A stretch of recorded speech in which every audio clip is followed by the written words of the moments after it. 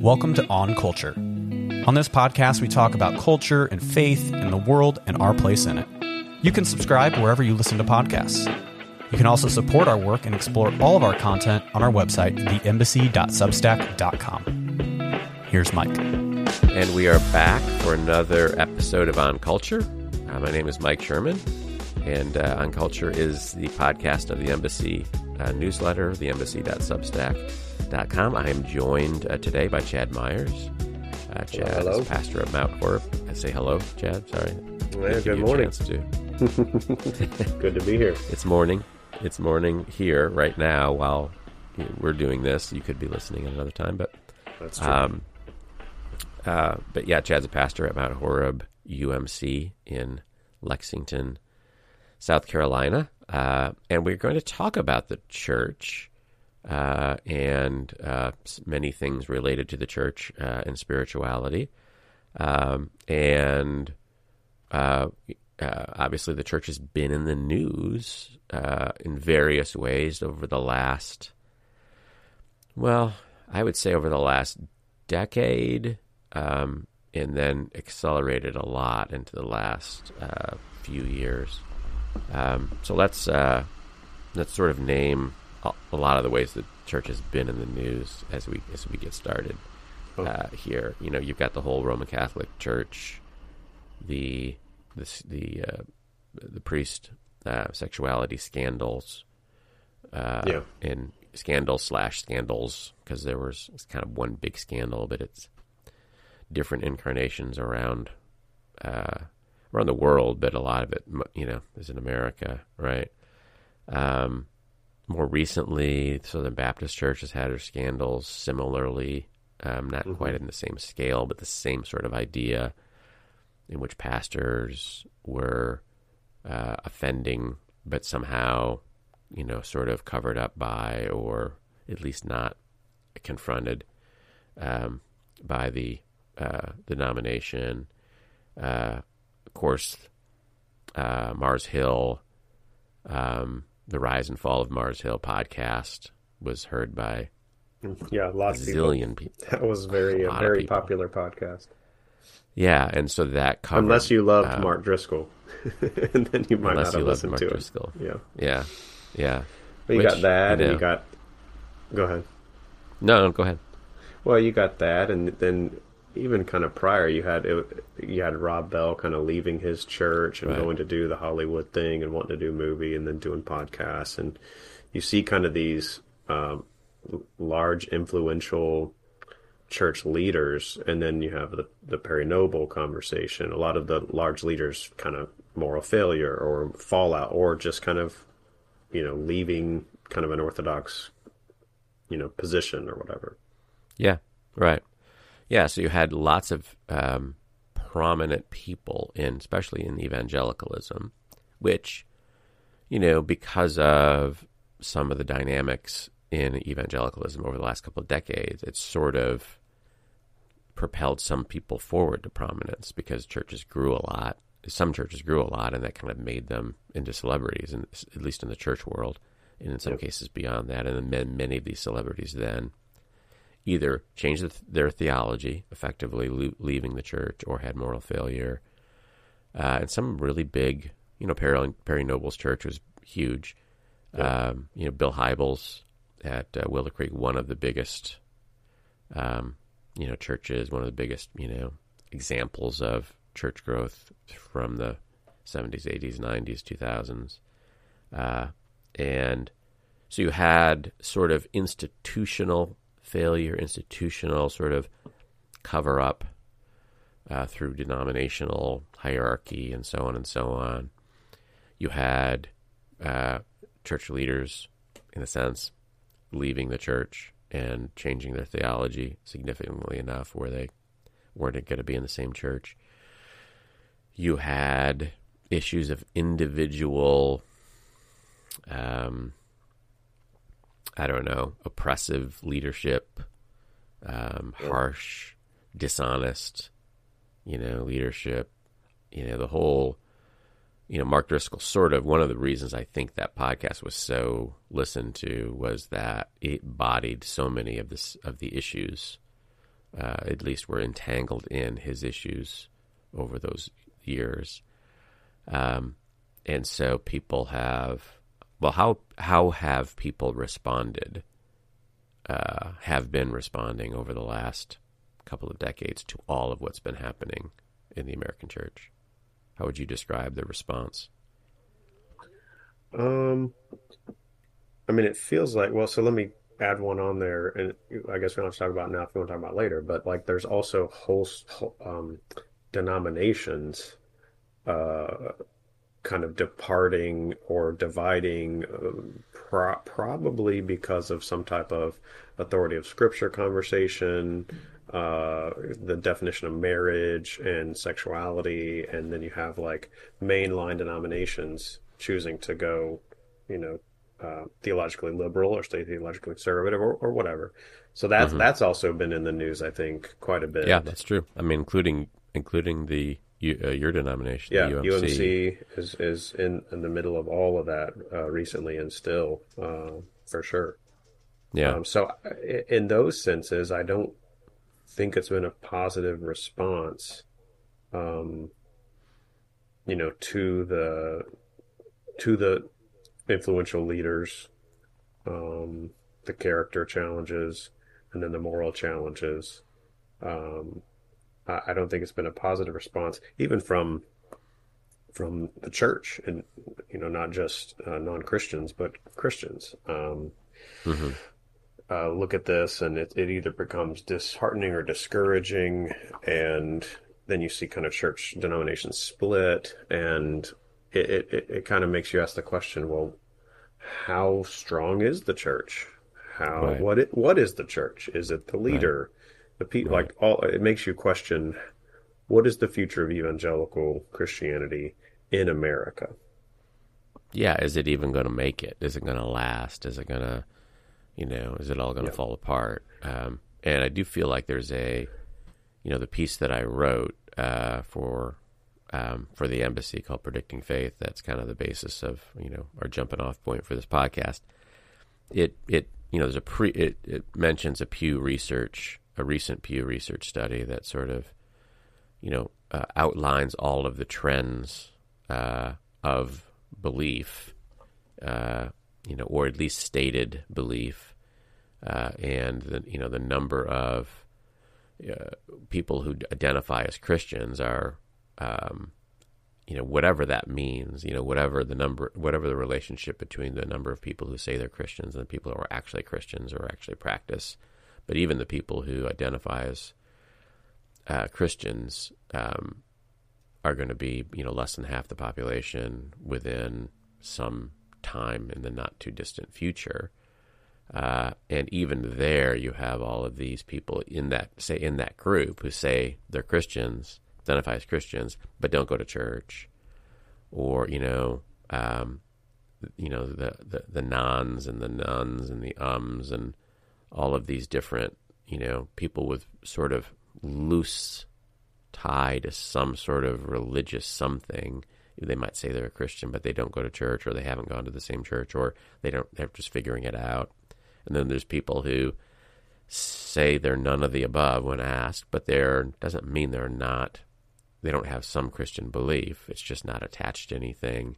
And so all of these trends seem to indicate a church is little by little, when the line is down, down, down, down, you eventually think, well, eventually it's going to get down to zero or practically zero. And that seems to be, some of the sentiment behind the study is that, this is just going down.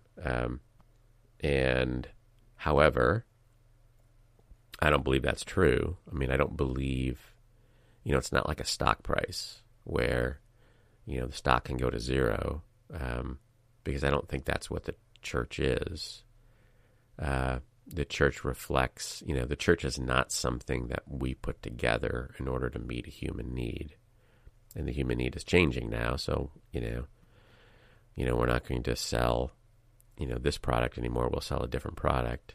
I think that's maybe sometimes how we think of the church, and maybe that somehow it's a commodity that's no longer pleasing us, or we believe it is no longer what it should be, or it never was what it should be, and so we choose not to have one. I don't know if that makes any sense. It just feels like there is some belief that, well, the church is just going to go away, but I don't really think that's going to happen, at least anytime soon. I'm not sure really at all. So I don't know. What's your thoughts about the future of the church, future of spiritual expression in America? Yeah,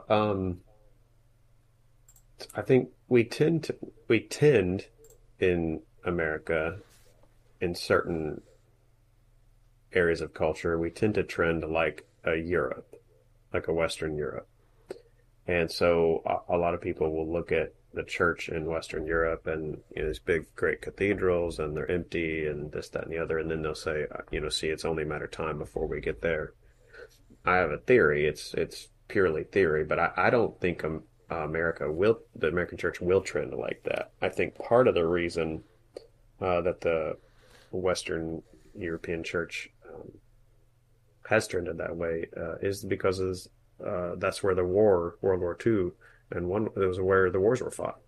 And there's a looming, you know, you and I have been to Germany and other parts of Europe, and we've talked to pastors there, and there's still a cloud from the wars that kind of rest over there.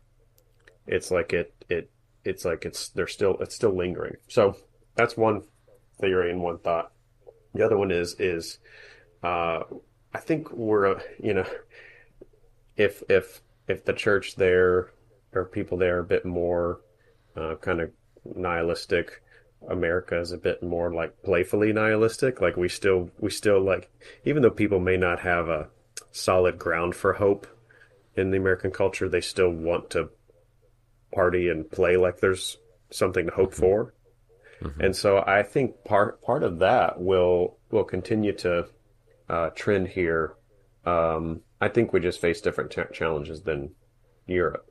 I do think America has to look at the kind of the slowing down of evangelical growth and conversion, and then kind of take a look at our situation in light of the global church, the church in South America, Middle America, the church in the East, so Asia, and the church in those places, Africa, is exploding.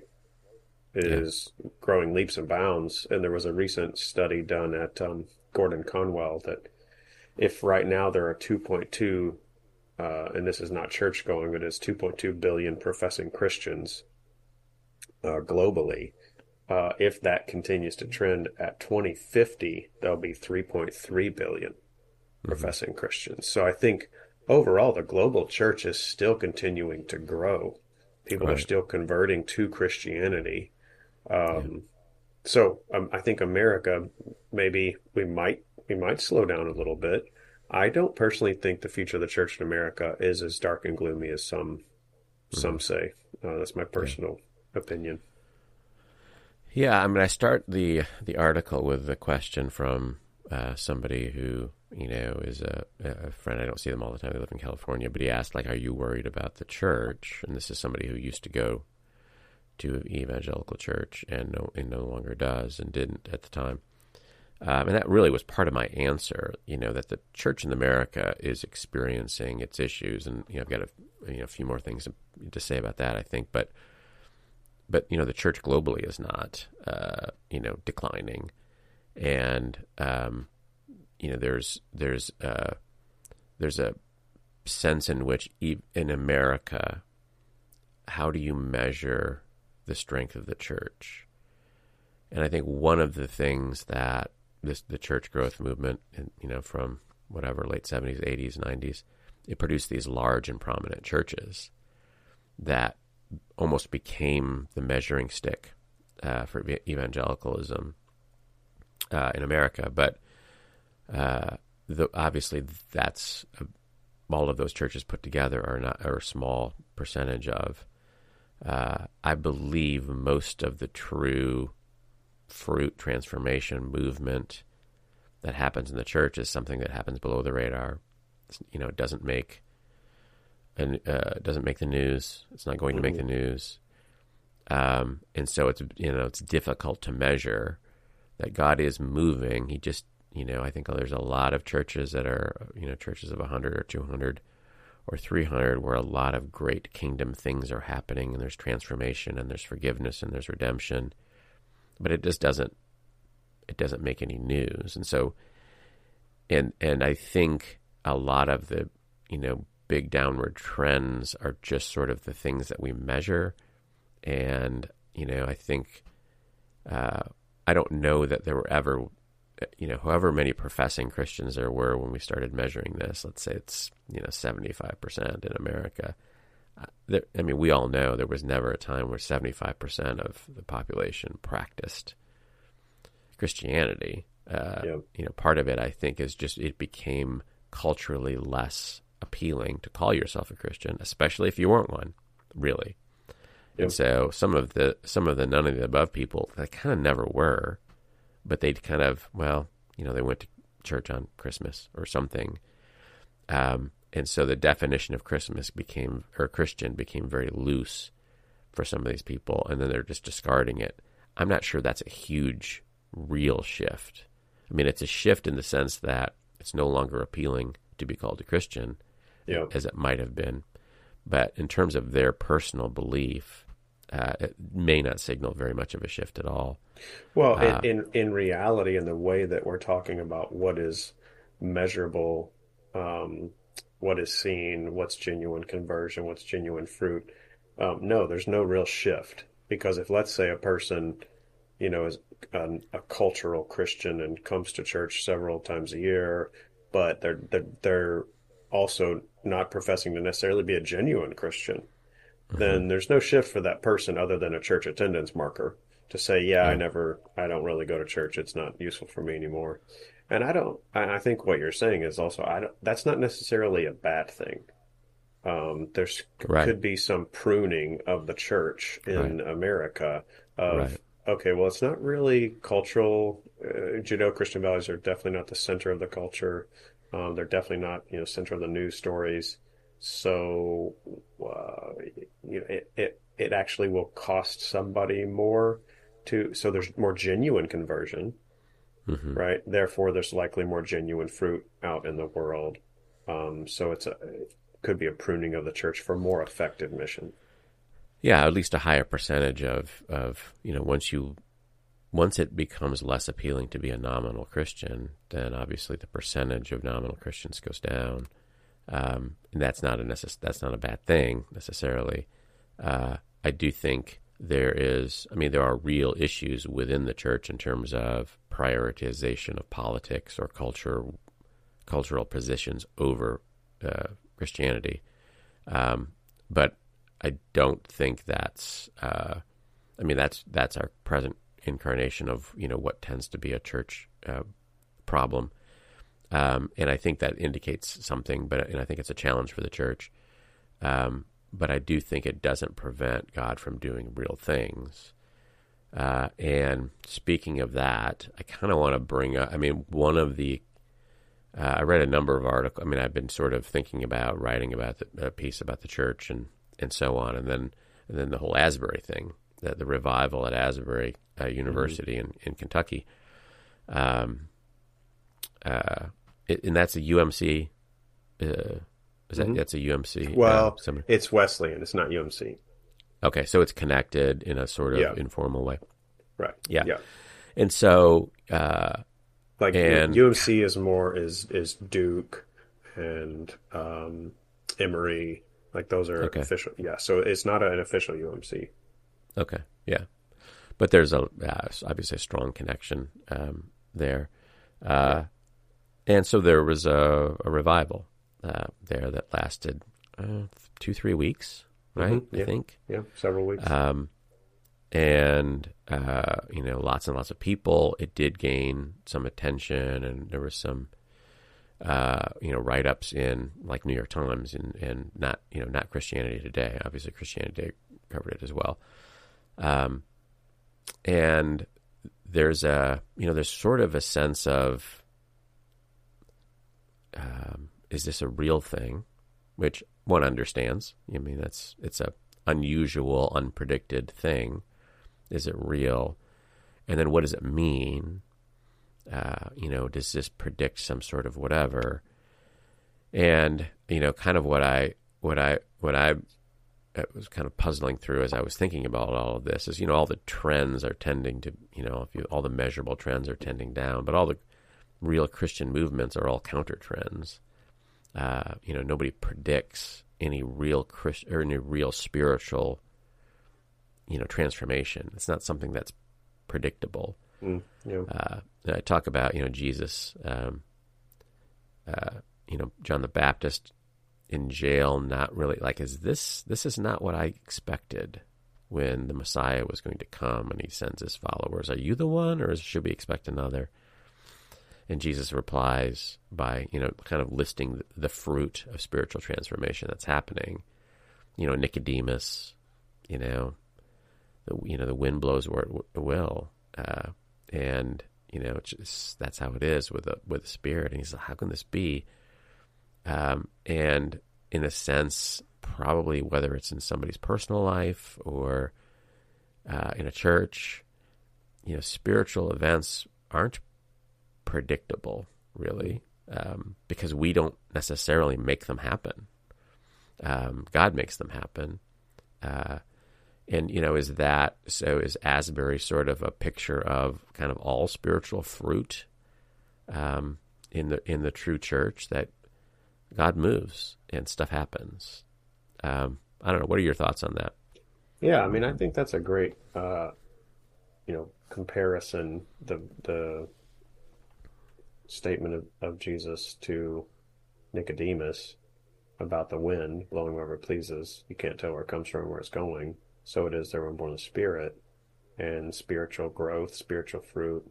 It's organic. It's invisible. You can't control it. And so let's just contrast, Asbury, who they didn't say, come and experience revival.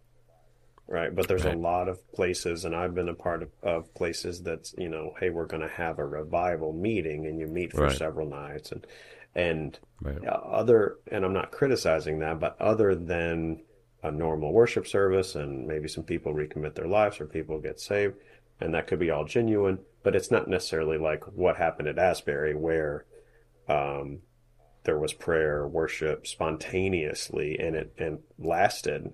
It wasn't scheduled. Right. And it lasted for several weeks, and people came from a lot of different places to be a part of it. And so, yeah, I think that is a good representation of even our own personal individual spiritual growth. We engage in spiritual disciplines. We, pray. We try to grow. But you and I both know that sometimes there's just long seasons of inching along, and then sometimes there's just breakthroughs that we didn't control, and we didn't see it coming, and wow, it was a whole new level of understanding or depth or love or whatever it is, and I didn't manage that. Yeah. Right. Yeah, it's not manageable, and yet we do try to we do try to manage it to some degree. We try to create favorable conditions and so on. And so, yeah, I think that's right. I think that the true power of the true fruit of the church is supernatural. We can pray for it, but we don't control it. And that's the way it should be. And that's kind of why we continue to stumble forward sometimes in spiritual practices and, worship. And, sometimes it seems like nothing is happening, and then maybe you look back and you see something happened, and sometimes it seems like something's happening. But it's a reminder that we don't own this thing. It's not like we're the CEO of some company and we have some, there's all sorts of good things about planning and about, having a plan, having people working together. All that's fine and good. And certainly recommended. I mean, more than good. It's, there's not a sense that, everyone just show up at church with no plan and God can move within our plans. They did have a worship service at Asbury, and it came out of that. But the sense that we are controlling things with our plan, and therefore, so there's that sort of aspect of it. It's uncontrollable. It's unpredictable. We submit ourselves to it. We don't own it. It's not our institution.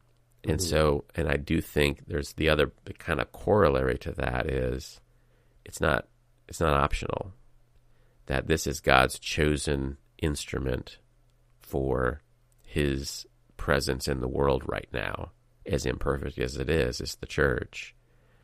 And I do feel like there's some of the trends of the nuns and all of that is sort of I don't want to be associated with those people, which one understands. But I think in a large sense, if you're a Christian, I don't think you really have a choice. Right? I mean, this is what he's called us to do and to be. So maybe you find a different local expression of that. But at some point you have to identify with an imperfect local expression of his presence, which is the church and the world. And you have to kind of not be at arm's length forever and, afraid of being tainted by the imperfect people there. You kind of have to be in. At least I think that's a scriptural but countercultural sentiment. What do you think of that sentiment? Yeah, well, you just made me think of, we tend to think about our situation as, and this may just be conversations I run into. We tend to think about our situation as unique to us, unique to now, and unique to our own historical place and time. But if you look back at the early church, if you look at the book of Acts, and then you look at the church, the epistles that were written to the church, it is fraught with leadership weaknesses, with church divisions, with sin in the church, with immorality and persecution. And there's this question of, well, how will the church continue? And Paul got put in jail. How's the gospel going to continue to spread? And Peter and Paul are disagreeing, and all of these weaknesses surrounding the church. And yet at the very end of the book of Acts, you have this confidence in the gospel that it is growing and bearing fruit. It is growing and bearing fruit. Yeah. So to me, it's the same situation. It's the same questions. And yet, because it's always been fallen and broken people entrusted with the message, it's the same thing. And I think that's right. Any organization where you're going to start, it doesn't matter who's in charge of it. It's always going to be fallen and broken people entrusted with this message, that the message is promised that will continue to grow and spread and bear fruit in the world. And you could just say, for argument's sake, and look where we've come from. Look how far how far the message has grown. Yeah, and I think if anything, one of the reasons for perhaps the present sentiment is that we forgot that for a while, that we forgot that it's an imperfect. This has always been, and maybe presented ourselves to the world as we've got it all together now. And we know exactly what we're doing, and we're better than we really were when we all of this is always true, and all of this is sort of baked into the cake, and it's sort of the mystery of why God chooses the church. And within all of that, God can move, and I think that's why we need to keep going forward as people who are part of the church, serving the church, giving to the church, showing up, worshiping, being a part, not being at arm's length. All of these things I think are asked of us as Christians, and not conditioned on the church being perfect or even really, really, really, really good. Yeah. But whether the church is good or not, we still have to continue to move forward. And things like Asbury are sort of a reminder of this is what, movement, fruit, growth, restoration, redemption, all of this stuff is stuff that God does through His Spirit, through the vessel of the church, but it's Him doing it. And we should sign up for that, Yeah. And if we, if we keep the church at an arm's length, we're probably keeping that at an arm's length too, sadly. So, I mean, I do think you can look at it one or two ways. You can look at all the trends and think we're in trouble, or you can remember, what you said. This is what the church has always been, and God can still move in it, and you can be hopeful without being able to predict anything, and you continue forward in faith. And I think that's what he calls us to do together. So, so on that note, let's land it there. We're at 30 minutes, and I could probably continue to talk more about the church, and maybe we'll do so at a later time. But thanks, Chad. Thanks for being a part of this convo. Yeah, thanks for having me. Yeah, it's good to have you as a fellow practitioner. And we will, until next time, grace and peace to all who are listening. Check out On Culture wherever you find podcasts. And check out the Embassy at theembassy.substack.com. See you later.